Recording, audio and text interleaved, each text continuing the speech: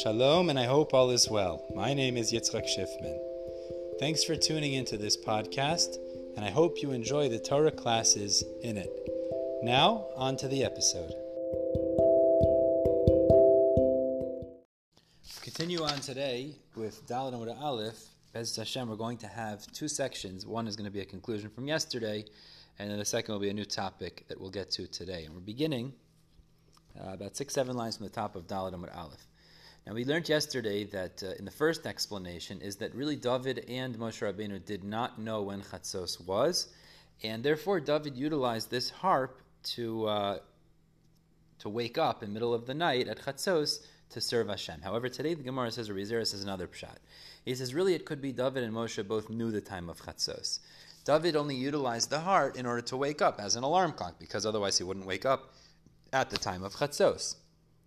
Now, why did Moshe say chatzos halayla if he knew when it was? So either the Gemara says the pshat is he was trying to avoid error of the Itzdagnine Paro, the officers of Paro, who may err in terms of the timing, because he knew for sure when 12 was, but they may not have known. Their clocks might have been somewhat off. And then if that was the case, they would say, you see Moshe Badai, who Moshe doesn't know exactly when things occur, and it would somehow ruin or take away from the power of Makas Bechoros. So in order to avoid that, he said, Ka chatzos halayla, so they wouldn't have any such claim against him or HaKadosh Baruch Hu. The other reason the Gemara says is that he said Ka chatzos is that actually Moshe was talking to the Jewish people the night before, meaning this whole incident occurred the 15th night, meaning before they would go out of Mitzrayim the next morning. But Moshe was standing the night before, which means it was the 14th night, which the 13th day had been before, and he said to the Jewish people, just like now it's chatzos halayla, ka chatzos, like tonight chatzos halayla, also tomorrow will be makas bechoros, striking the Egyptians the 15th at night of chatzos. Okay, moving on now to the second section. The Gemara now tells us a series of agadatas discussing the greatness of Dovid. Dovid called himself a chassid for a few reasons, the Gemara says. First explanation the Gemara says is because he would rise up at night at chatzos in order to serve Hashem, unlike the other kings who would pamper themselves to only wake up the third hour into the day.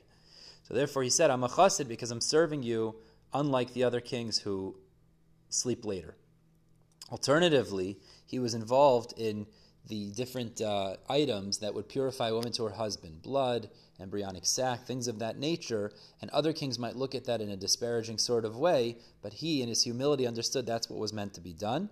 And in this answer also, the Gemara says, is he would embarrass himself in front of his Rebbe. His Rebbe's name was Mephibosheth, because whenever he would paskin, he would clarify with his Rebbe, and sometimes the Rebbe would say, you're wrong. So he would lower himself in order to accurately paskin halacha. That's another reason Dovid HaMelech would say he was a chassid. And the Gemara actually tells us because Mephibosheth would embarrass Dovid ended up having a child whose name was Kilav, who was able to override Mephibosheth, who was even greater than Mephibosheth, and could, as if to say, embarrass Mephibosheth in halacha.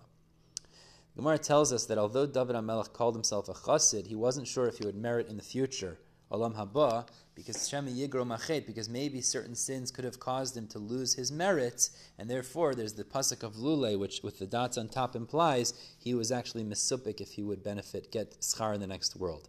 Similar ideas found, the Gemara says, by Yaakov Avinu, although Hashem guarantees he would be taken care of, he was worried when he approached Esav in Vayishlach, again, Shem Yigro Machet. And similarly, when the Jews returned in the days of Ezra, to rebuild by Sheni, to go back to Eretz Yisrael, they should have been able to go in with the same elevated status and pomp like they went in the days of Yeshua, but because of the sins that they had done, it caused them to be lowered, that they only were able to go in when they were meshubed to the government. They were controlled, they didn't have their own autonomy, and the Beis Hamikdash was assisted in building by the government. They didn't have as much power as in the days of Yeshua, even though it was meant to be that way because of the sins that they had done. We're stopping here, the second to last line of Dalet Amud Aleph. Ezra Hashem will pick up tomorrow with Dalet Amud Beis, discussing the opinion of the Chachamim. In the meantime, everybody have a wonderful day.